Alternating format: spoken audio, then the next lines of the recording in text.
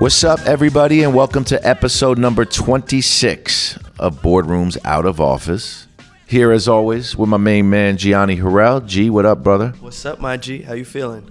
I feel good, man. You know this is a big interview for me, right? Yes, sir, Ski.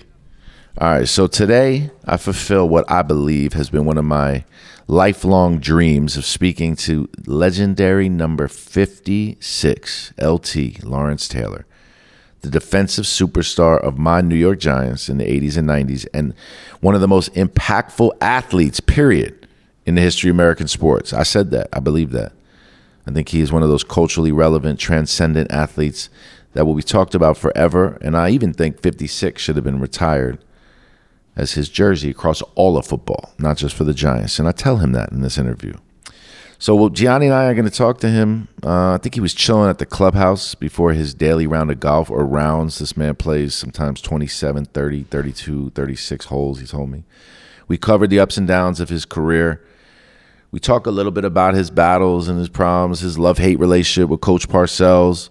We go into Brady and Mahomes, Belichick. He says some wild stuff, but let me tell you something. This man is a legend, and this man was well worth the wait having him on the pod, because it was a real fun ride. So everybody enjoy and listen up, because I just scratched off one of my bucket lists, which is to hang and interview the incredible Lawrence Taylor. Enjoy, everybody. Welcome to the show, Mr. Lawrence Taylor. Hey, thank you, guys. I appreciate it, and I'm looking forward to see what the hell y'all want to talk about. Well, let me tell you what we want to talk about. First of all, man, you must get this a lot, or you get this from time to time. But I have to say, I have 5 people that, no matter what I've done in my career, will make my mother and father's jaw drop. Just the idea that I have crossed paths with certain people in my life because of what I do. Only few things make my whole family. My wife understands how important it is. And that's to talk to you and the impact you had on a young New York sports fan. So it is really an honor to have you on today, my man. Thank you. Gianni and I earlier today were watching, we like to prep a little bit. We keep our conversations very informal, but we prep and go through videos and stuff. So, you know, Gianni obviously knew well about you and understood the legacy of LT, but I had to show him the Crazed Dogs video. The Crazed Dog part. Hey, you can't have one without the other, okay? Nah, man. Let me tell you something. That Crazed Dog video, my brother and I must have run that back, said that shit to each other 8,000 times growing up. And that video still to this day, I got to check in with it once a year. But again, man, watching highlights of you play and watching the intensity and speed in which the game was, and then when you watch football games now, when you were watching the games yesterday, how do you watch football and how do you see the game of football when you're watching it compared to the era when you played, just in terms of the overall physicality? You know, I tell you the truth, I'm not a big football buff anymore. I'm going to sit there and watch game after game. Of course not. Now, of course, the playoffs are something else, and I want to see what's happening on the playoffs. But, of course, certain things have changed. I don't see why they don't allow them to, just hit a little bit harder, especially as a quarterback. Just hit him in the head just a little bit harder. You know, I don't see how they allow the quarterback to sit back there for 5 or 6 seconds and throw this ball. I mean, I don't see that stuff. But the game is exciting. And the 2 games I watched yesterday, that was some good football yesterday. That was some really good football. And this guy, Brady, man, what the hell is going on? You know, hey, it's something it's never going to get old. Never. So when you watch him, and you obviously played against some of the best quarterbacks during your time in the 80s and 90s, do you also see him and what he's done over this long period of time as making him unquestionably the best ever?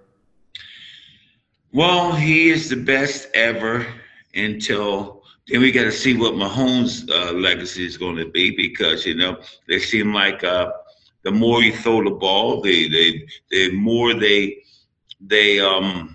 how would you say, put a hold on the defense, you're going to score. I like the style of football nowadays, but I'm talking back in my era. But this is what we call real football, blood and guts.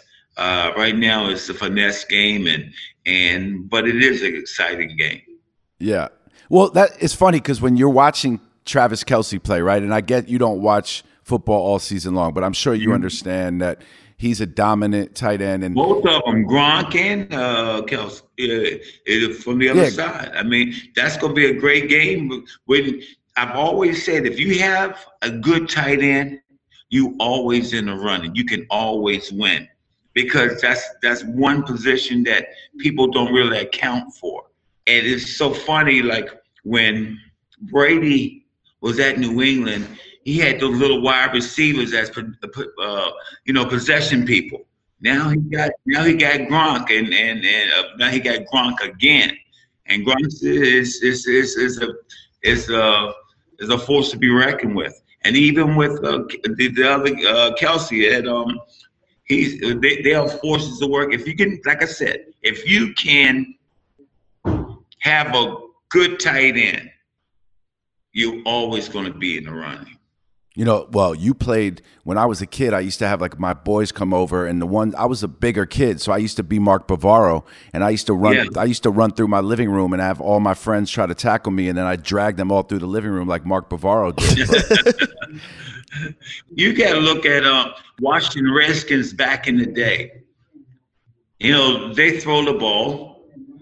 The only person that's going to hurt you wasn't the wide receivers. It's going to be the tight end because as a New York Giants, we don't cover the tight end. It's funny when you talk about the game, right? Like I brought up Travis Kelce because he's almost like a cheat code, right? Like that's the buzz on social media is they call him the cheat code because 8 yards, he's open every time. When you guys were dominant and the football in the 80s was defense wins championships, but the Giants never were known. I loved Phil Simms. I loved the run Jeff Hostetler made, but you guys were never known to have had the best talent players at their positions, right? Joe Morris was good. O.J. Anderson was good. But as a defensive player back then, the way defensive players now get mad, did you guys ever, when you were pulling out these like 13-10 wins, did you ever get frustrated with the fact that as much as you may have loved Phil, you didn't have this offense that could put up points? Listen, we should tell Phil, hey, we don't give a shit what you do. Just don't turn it over. Listen, we'll score on defense. We'll score on the special team. We just don't turn it over. And the days that and when he's hot, he's hot. We don't put a lot of pressure on him, but hey, we had a defense that could win a 13-14 game or a 13-10 game, or we were pretty good. But that's the I guess the difference now. But you look at these two gunslingers right now. Well, not a gunslinger. I mean, Brady is an older guy. I mean, hell, he's ready for Medicaid. But I tell you what a great player he is. And then Mahomes, I mean, he throws and I've noticed about Mahomes, he takes that big old drop, 10, 12-yard drop, then he starts running towards the line. And he is not out of play until he crosses that line. I mean, he can throw the ball anywhere. So I mean, that's a dangerous weapon to have. So I know you don't watch football, but when you're sitting there watching him running around and watching Mahomes get all open every time, are you sitting there using that defensive brain? Absolutely. I wish I was playing against that. Like, listen, I would have. I mean, there's certain things we would do. We'd put a spy in there that is going to watch him everywhere he goes. Is going to run with him. You cannot allow him to take an 8 to 10 yard drop and stand back there all day. Where's the outside rushers? Come on, guys. Yeah, and you guys would have hit the shit out of Kelce off the line. No chance he's running 8 yards. But back in those days, you could beat a person up at the line. Hey, you can't beat him now. You can't touch him. But let's say, we beat the shit out somebody at the line. Who you taking in the Super Bowl? It's hard to go against Brady, but hey, unless you got Mahomes. Mahomes. games. I like that, man. I like that. That's it. So basically, LT doesn't know who he's betting on yet, right? We don't know yet. I feel the same way. You already know. I know. No. I didn't say that. You ain't listen. I know who I'm betting on. Hey, smart money going with Mahomes.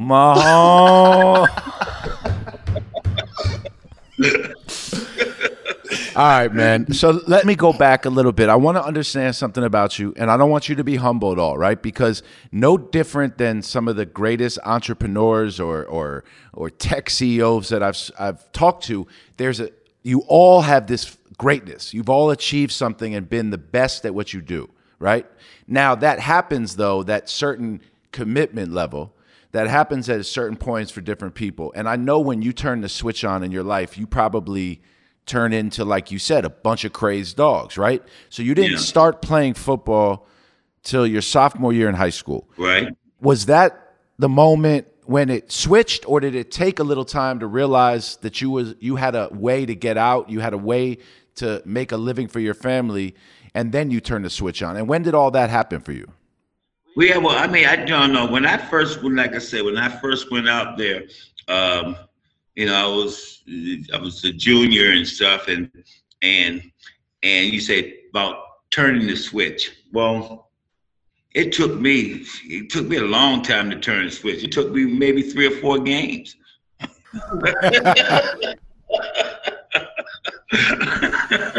3 or 4 games till you realized you were that motherfucker.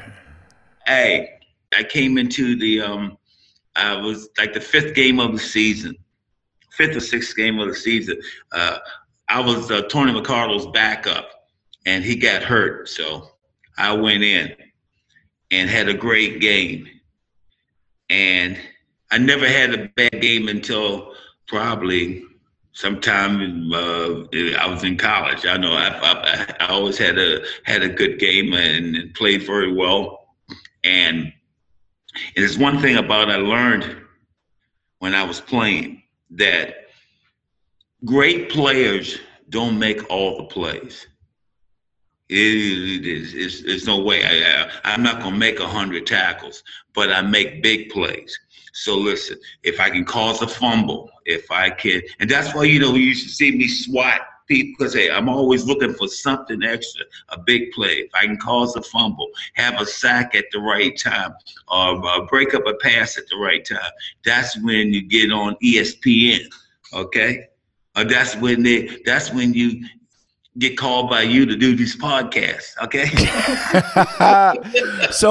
So you're saying that, so if I hear you correctly. Yes, sir. And by the way, I do know that about you, because when I was looking at your stats, as off the chain as they are, you have to watch LT play to understand that the impact you had on the plays where you didn't register any kind of stat were the ones that made you so frightening, right? So when you were dominating like that, did you just realize, like you said, 3 games in, you were like, oh, I could do this. Like, I can do this. Did that click there, and then just you became LT? Well, I'm telling you, my father told me something a long time ago when I started playing football, and it was really beating my ass the first 3 or 4 weeks. Right, and I wanted to come home, and I'm telling my father, I'm not gonna play anymore. I'm gonna quit. He said, man, hey, what? He said, you gotta be better than the next man just to be equal. And I understood that, and I started kicking some ass. We think that we're doing what we have to do to get over. I'm not looking to get over. I'm looking to bury you. So hey, that's a concept I had. I like. I love contact. I mean, a day in football back when I was young. Now I ain't doing it no more. But a day in football, if I don't have contact, shit, what the hell am I playing for? I don't want to be out here if I can't hit somebody. Damn, when you talk like that, I feel like you could hit somebody right now. And I'm ready to hit you. Knock the glasses right off your face. Yo, let me ask you a question. If I had a football in my hand and no pads and we're at the 1 yard line, you think I could get past you right now to get through the end zone? You would be pregnant, because I would have shoved you so far up your ass. Yo. Oh my God. All right. Yo, so this is epic. This is epic. He's right though, by the way. You're damn right. And that's why I'm never doing that shit. There you go. There you go. So when you went to North Carolina, being the killer that you are, were you pissed that like the Miamis and the Alabamas or Nebraskas at the time didn't come and recruit you? You know, I wasn't. Besides, I only played 2 years, and actually just a year and a half. You know, and I wasn't going to Alabama anyway. I wasn't going to. Let's say I went to North Carolina because in my town, there's only one person that's ever went to college in my town. All right, wherever he go, I go. So, and I went with him, and I tell you, it took me a while to understand college ball because when I went to and yes, I went from I was All-American in high school, but when I went to Carolina, you got the best of the best. You got people from all over, and you think, well, that's a whole nother level you have to play at. The first day I meet Billy the Horse Johnson. He's like about 5'10", 5'11", 265-pound running back. And I asked her, what you said? She said, running back. Man, I called my mom. I want to come home. And my mom said, she's being a nice lady. She said, you better stay your ass over there. She said, I ain't gonna feed you. Anyway, but I learned, and I tell you what, I had a great coach in college. I'm a position coach, Tressler, but he died. He died. But I had a great coach, and I tell you what, he got me going in the right directions. And listen, and even when I was playing, my first year was all right. The second year, it wasn't until my third year that I understood what football was all about. And I was just another name, and also playing Lawrence Taylor, so I was just another name. About halfway through my junior year, halfway through my junior year, I made a play. Big play, so, and I started to get recognition for that. And that's how I played for the rest of my career. I mean, hey, I'm not going to make every play, but listen, every time there's a big play, I'm going to be around there somewhere because, hey, I want to, listen, they tell you, hey, I need somebody to go with me, stand in line. Somebody got to make a play on this. Somebody got to make a play. God, we got to stop. Somebody got to make a shit. I don't care if all you son bitches are asleep. I'm going to make a play, okay? Because, hey, it's mine. It's mine, and I want it. I heard you say one time you went to your dad and one time you went to your mom, and they both basically told you, get your shit together, like, right, in whatever words they said it. Yeah, that part was in prose. I don't know. So did your parents instill that, did they instill that dog in you? My father was a baseball player, and he was a fighter. He was a boxer. And, I respected him, He ain't had no choice. He's either going to kick my ass or I'm going to kick his, one or two. But, my mother was great. But I think, and I'm really, to tell you the truth, I've had some great coaches in my life.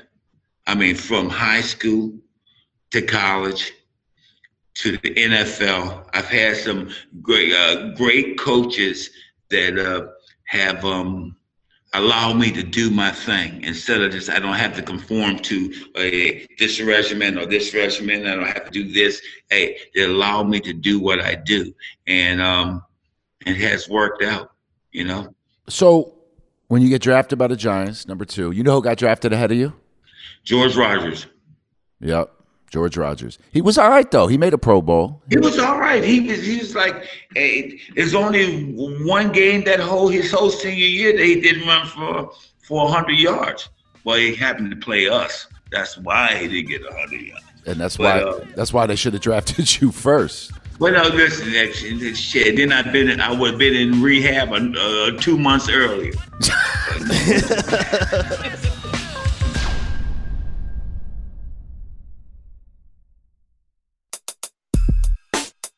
All right, so I'm going to talk to you about a few things about your Giant years, right? First of all, when you get drafted by New York, like were you a troublemaker as in college and high school? Like, did you get into shit? Never. I was just me. You were just you. Yeah, but I mean, but see, you got to understand when Dick Crump became a coach, and I was a junior, senior. I was senior. I ran the team. Dick didn't run the team. I ran the team. So and he was called for a practice. Like, we have a game on Saturday, and he wants to practice on Sunday. Oh, hell no. He practicing on Sunday. And he got really mad and upset. So he told the teams that I was a troublemaker, right? Yeah. But, yeah, okay. I guess the Giants like trouble because they signed on. It was a great relationship, too. I had Bill Parcells, as my defensive coordinator. And the funny thing is this: when we started, and I came on the field, maybe first day of practice, and I started on the third team. I was the third team, and then about 10 minutes later, I was on the second team. And then about 3 minutes later, I was on the first team. So I went through the whole process. And Parcells used to, get on my ass. Every practice, every play, it just wasn't done right and done the way he wanted it to be done. And, man, we went through that thing for about 5 days. Finally, I couldn't take no more because I ain't never had nobody talk to me the way that he was talking to me. Hell, shit, not in college. No, I ain't. And I looked at him. He jumped in my ass. I said, listen, hey, Coach Parcells, you can cut me. You can trade me. You can put John Scorpan back in here in front of me. I don't care what you do, but you got to stay the hell off my ass because I don't work like this. So he looked at me for about 5 minutes. He said, okay, I'm gonna let you do it your way. But when you screw up, you gotta do it my way. I didn't talk to him again for the next 10 years. You never did it the wrong way. You never fucked up. I didn't have a problem with him for the next 10 years, man. So that's incredible, man. Well, by the way, that's what obviously makes a great leader, right? Is understanding who they know they can give those reins to. But I only know your relationship from afar. I know from working with KD that the media and the narrative that defines the relationships that are happening in pro sports are not always they're never usually what they really are. So people think you and Parcells are father and son. They think you husband have a and wife, love-hate. more like it. Husband and wife? Nah, I don't. Are you guys do you think Parcells' style of coaching, he must have been a dick. Do you think his style of coaching could work today? Yeah, but see, yes, don't get me wrong. Bill Parcells is a dick. But he's a dick with a condom on to me, okay?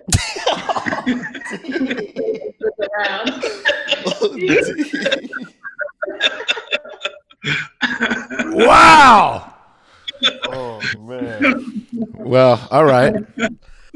So I'm going to try to translate that in saying that even though he was, you felt safe in knowing that was. Yeah, felt safe. Parcells, and then Parcells, hey, I'll tell you what, we had a great relationship. Hey, we would fuss all the time. Because he really thought that was his team, but it wasn't his team, it was my team. Okay, so we would we argue all the time and stuff, but come Sunday, around 1 o'clock, I'm gonna be standing right beside him on that sideline, and I'm ready to go do some work. And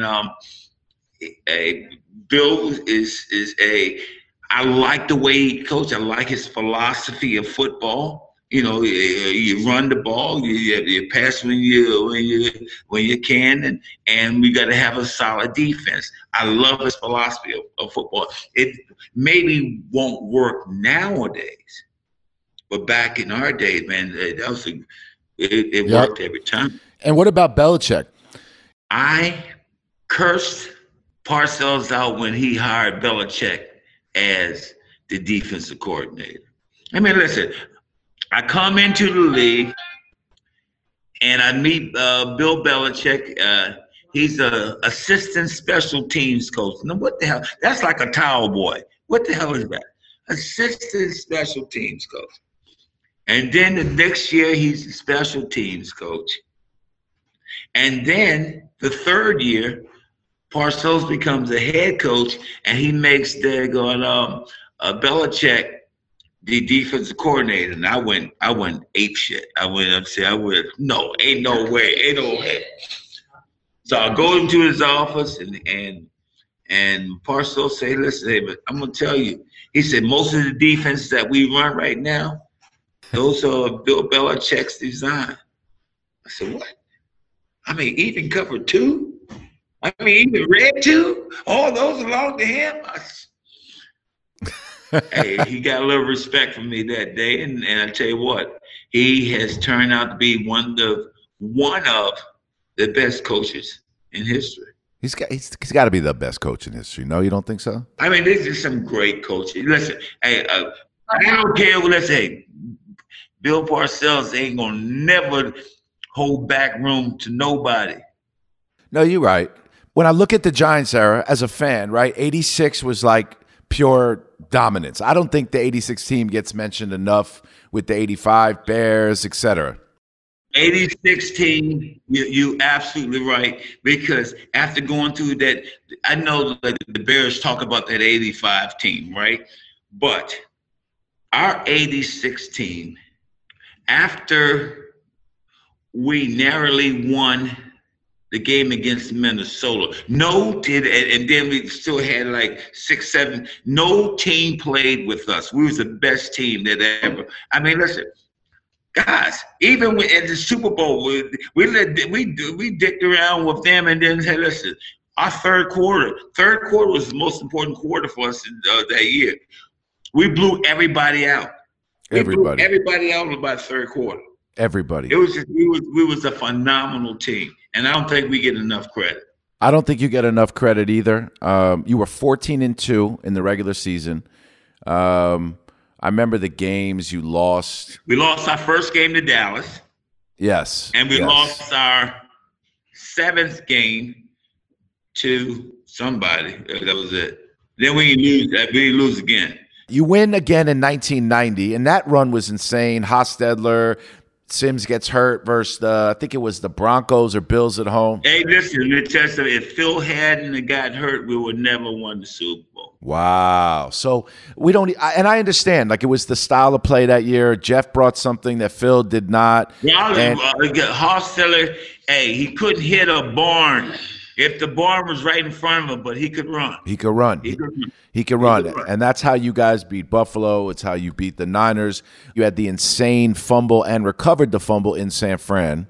But you win those 2 years. But in your career, what bothered me about that run is like you guys should have won another year. You should have won another year. You definitely had a chance. What year do you look at in your career? Because everybody I've talked to, I spoke to Michael Vick, Gianni and I did like 8 weeks ago. He remembered a game to the T where like we should have won that shit. Keeps me up tonight still. But you're right. We won the 86 Super Bowl. We should have came back the very next year and won that. All right? We should have came back. Everybody started wanting to renegotiate their contracts, and so it just never worked out. And then we win in 1990. Then Parcells, he dags on what he do. He daggone retires or quits on that Tuesday and give us Ray Hanley. There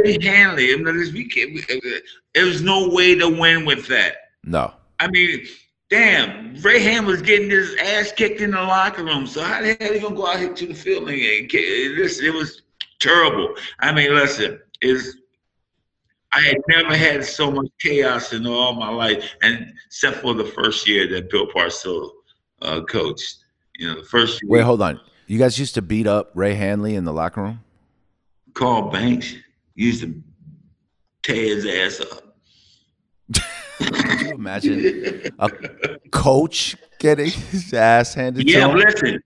And I would come over and I'd be like, "Hey, come on, Carl," and I would help Ray out of the locker because Carl and beat his ass into the locker. That's a different era, man. Man, It's a different era. I mean, man, I'd be like, man, kickoff is in 3 minutes, and you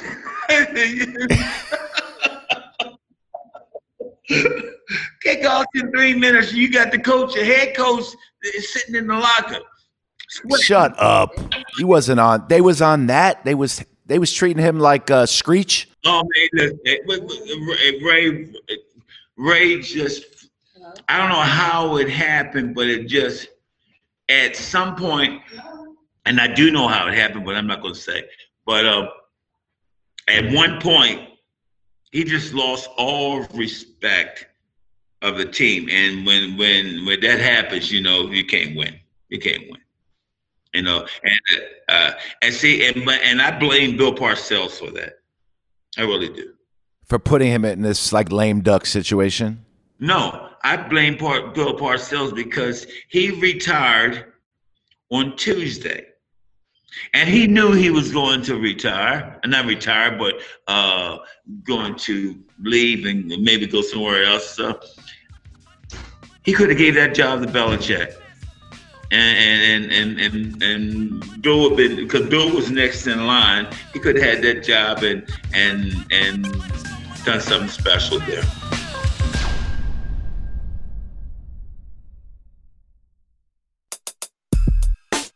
So, all right, I'm gonna ask you a tough question right now. I hope you don't feel away when I ask you this, right? So I look at your career: 13 seasons, 10 Pro Bowl. I mean, 10 Pro Bowls, 9 All-Pro. Your sack record's insane, but even your sack record, like I said, like if they counted the amount of people that got sacks because there was 3 people on you, your sacks would be over 200. And pound for pound, I think like generationally, most people would say you were the baddest defensive player to ever play. I was pretty good. All right. Do you think you underachieved though? It all depends on how you look at it. Yeah, there's more I could have done. And then at some games I might have had less because I might have been locked up. So we have to look at that. I mean, I am really happy with my career. I really am. I know there's some games I didn't fight as hard as I should have fought. But on the first 10 years of my career, because of Bill Parcells and because of the love I have for him as a coach, and he knew, he used to get on the, let me tell you, he used to get on the bus, like we go somewhere and play a away game, right? He'd get on the bus and we'll always have a roll call. Make sure everybody's there. He used to look at that roll call. He said, "LT, you here?" And I said, "Yeah, coach, I'm here." He said, "Let's go, bus driver. We got enough to win." Okay. Yeah. I'm talking about. So he's the type of guy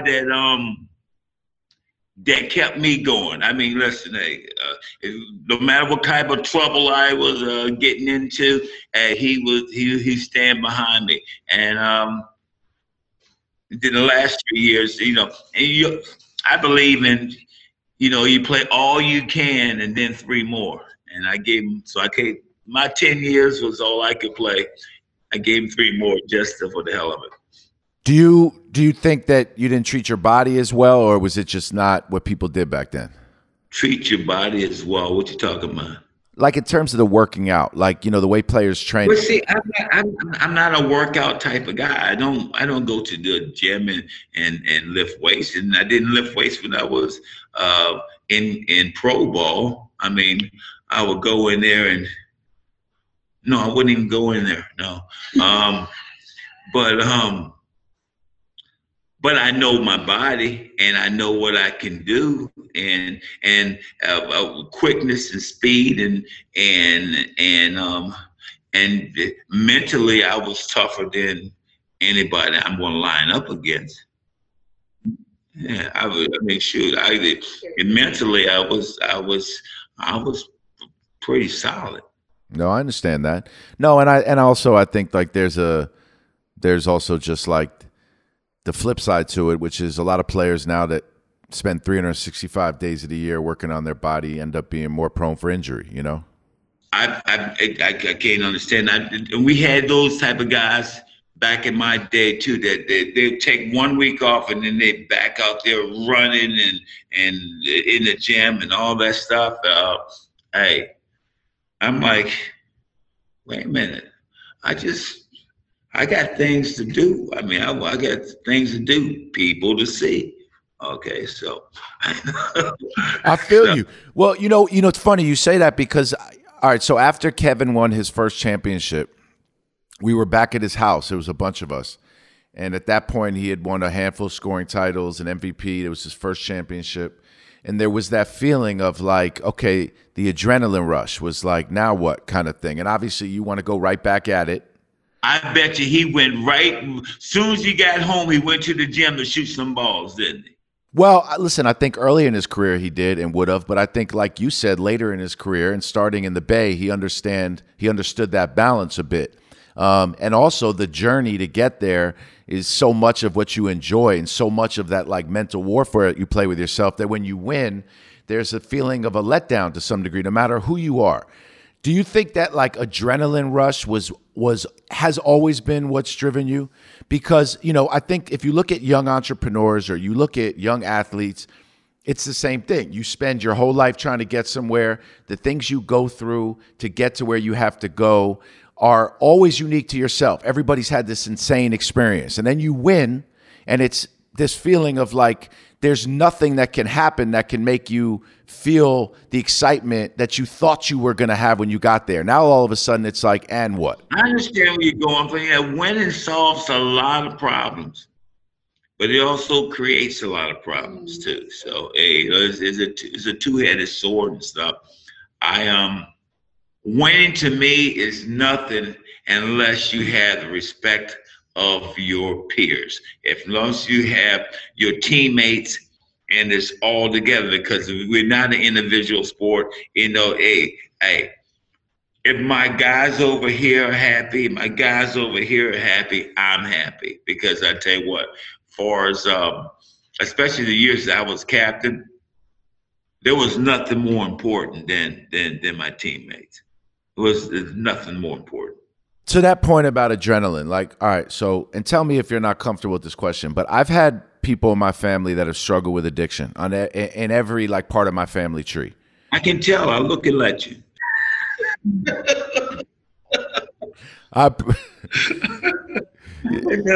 I'm messing with you. Go ahead. Nah, by the way, there's something about that joke that I fucking loved. I appreciate the fact that LT just said that to me. Yeah. But, okay, so I definitely believe that there's a difference.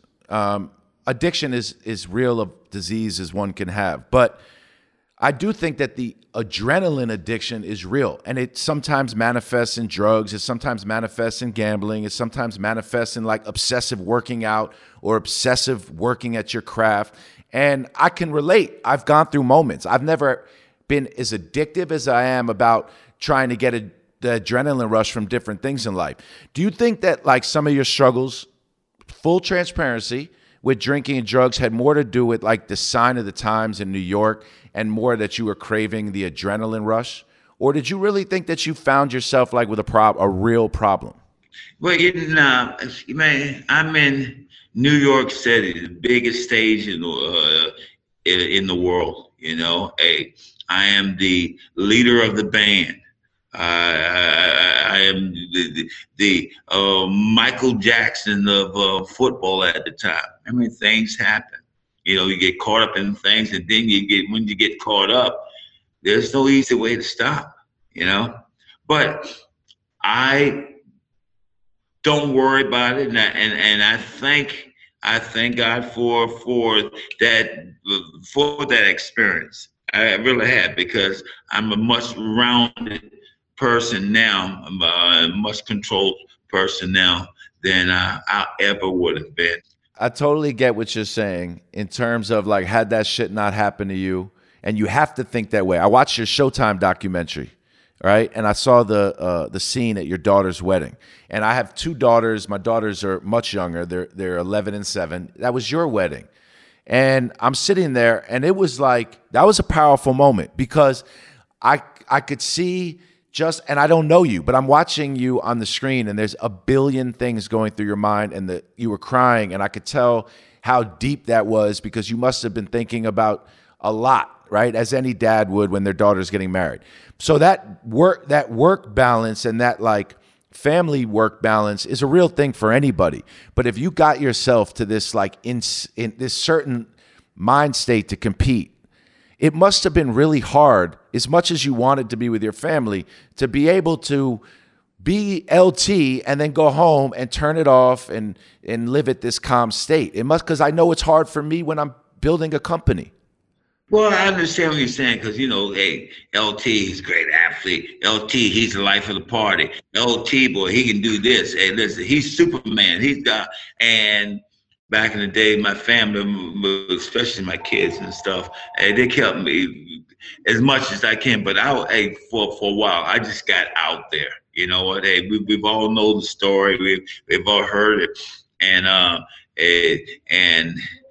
you only heard about 10% of it, because the story could go crazy.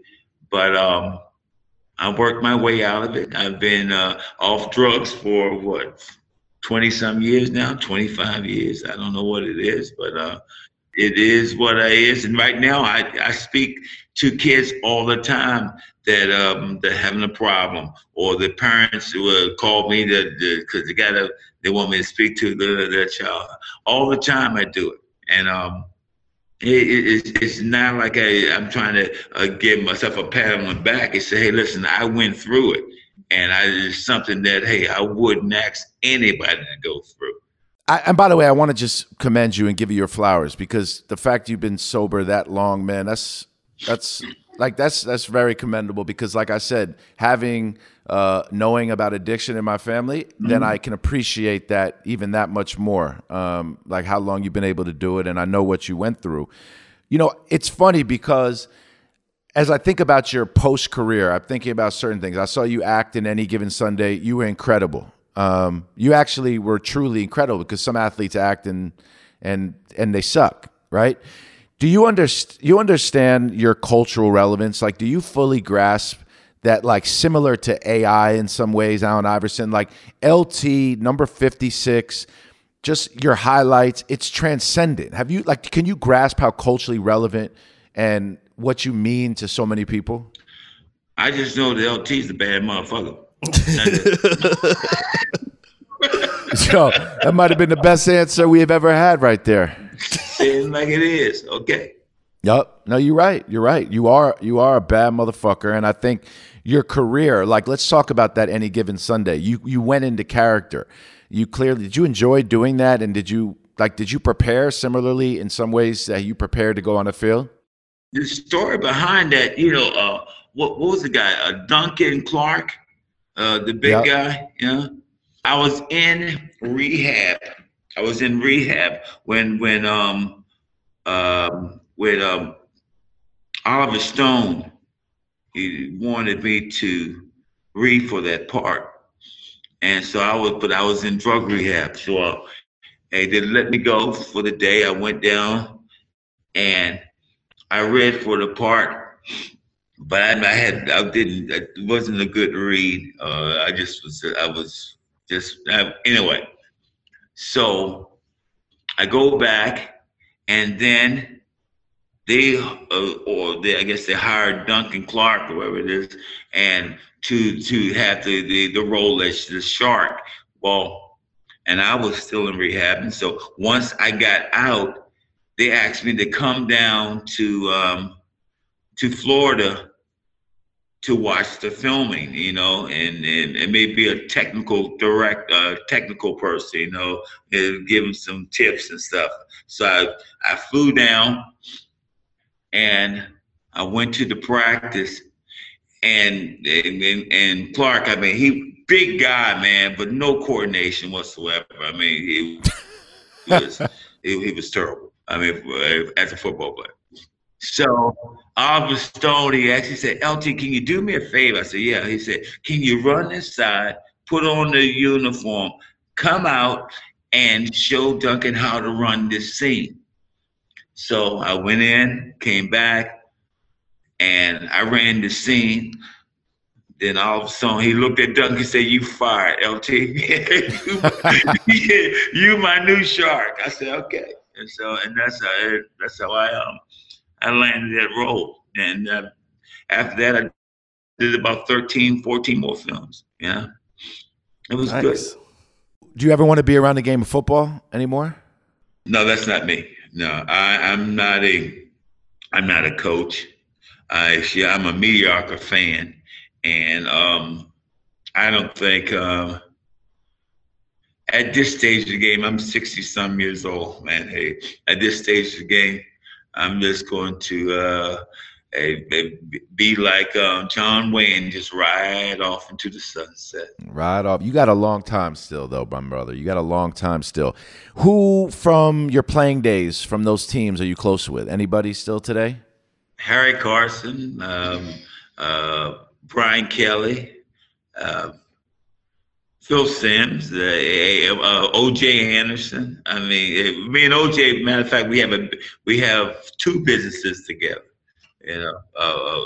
O.J. Anderson and myself. So yeah, I still got friends. Yeah, LT, you got a lot of business in front of you. I mean, LT is a transcendent brand. I'm telling you, we're going to talk, and I know your daughter knows this. She's probably got you straight, got this business straight. I could see it. I could see in how she moves. But I'm telling you, there's a lot of potential for you to take advantage of, like, I think informing a new generation of just like how absolutely insane of an athlete you were. Like, to me, you're with Wayne Gretzky and in these conversations and in your sport of being the greatest to ever play. And I think that, it's part of your legacy, but do you think about your legacy? Do you think still, like, obviously you've had some shit happen in the public eye, no one cares, things pass, and, like you said, you've gotten yourself better, your family and you are close, but do you think about your legacy and your place in football? Not really, but I do think about it sometimes. Yesterday, myself, Ricky Jackson, and Michael Jordan, we all sitting at the golf club and having conversations. So, and we're talking about, being Ricky was saying, listen, no way that Tom Brady was going to win that, right? But Michael Jordan, who's a legend himself, he says there's no way that Tom Brady won't win that game. But before we let you go, so I'll tell you right now, your legacy is going down as the baddest motherfucker to ever play in the league. Number 56 should be retired for the NFL, as far as I'm concerned. Oh, for the whole NFL? Yeah, hell yeah. That's very nice of you. I'll tell you what. Okay. Thank you, LT. And then we know who's winning on Sunday. I may take Brady still, but he's going with Mahomes. LT, I appreciate it, man. I wish we could do this again. Have fun. All right, guys. Later on.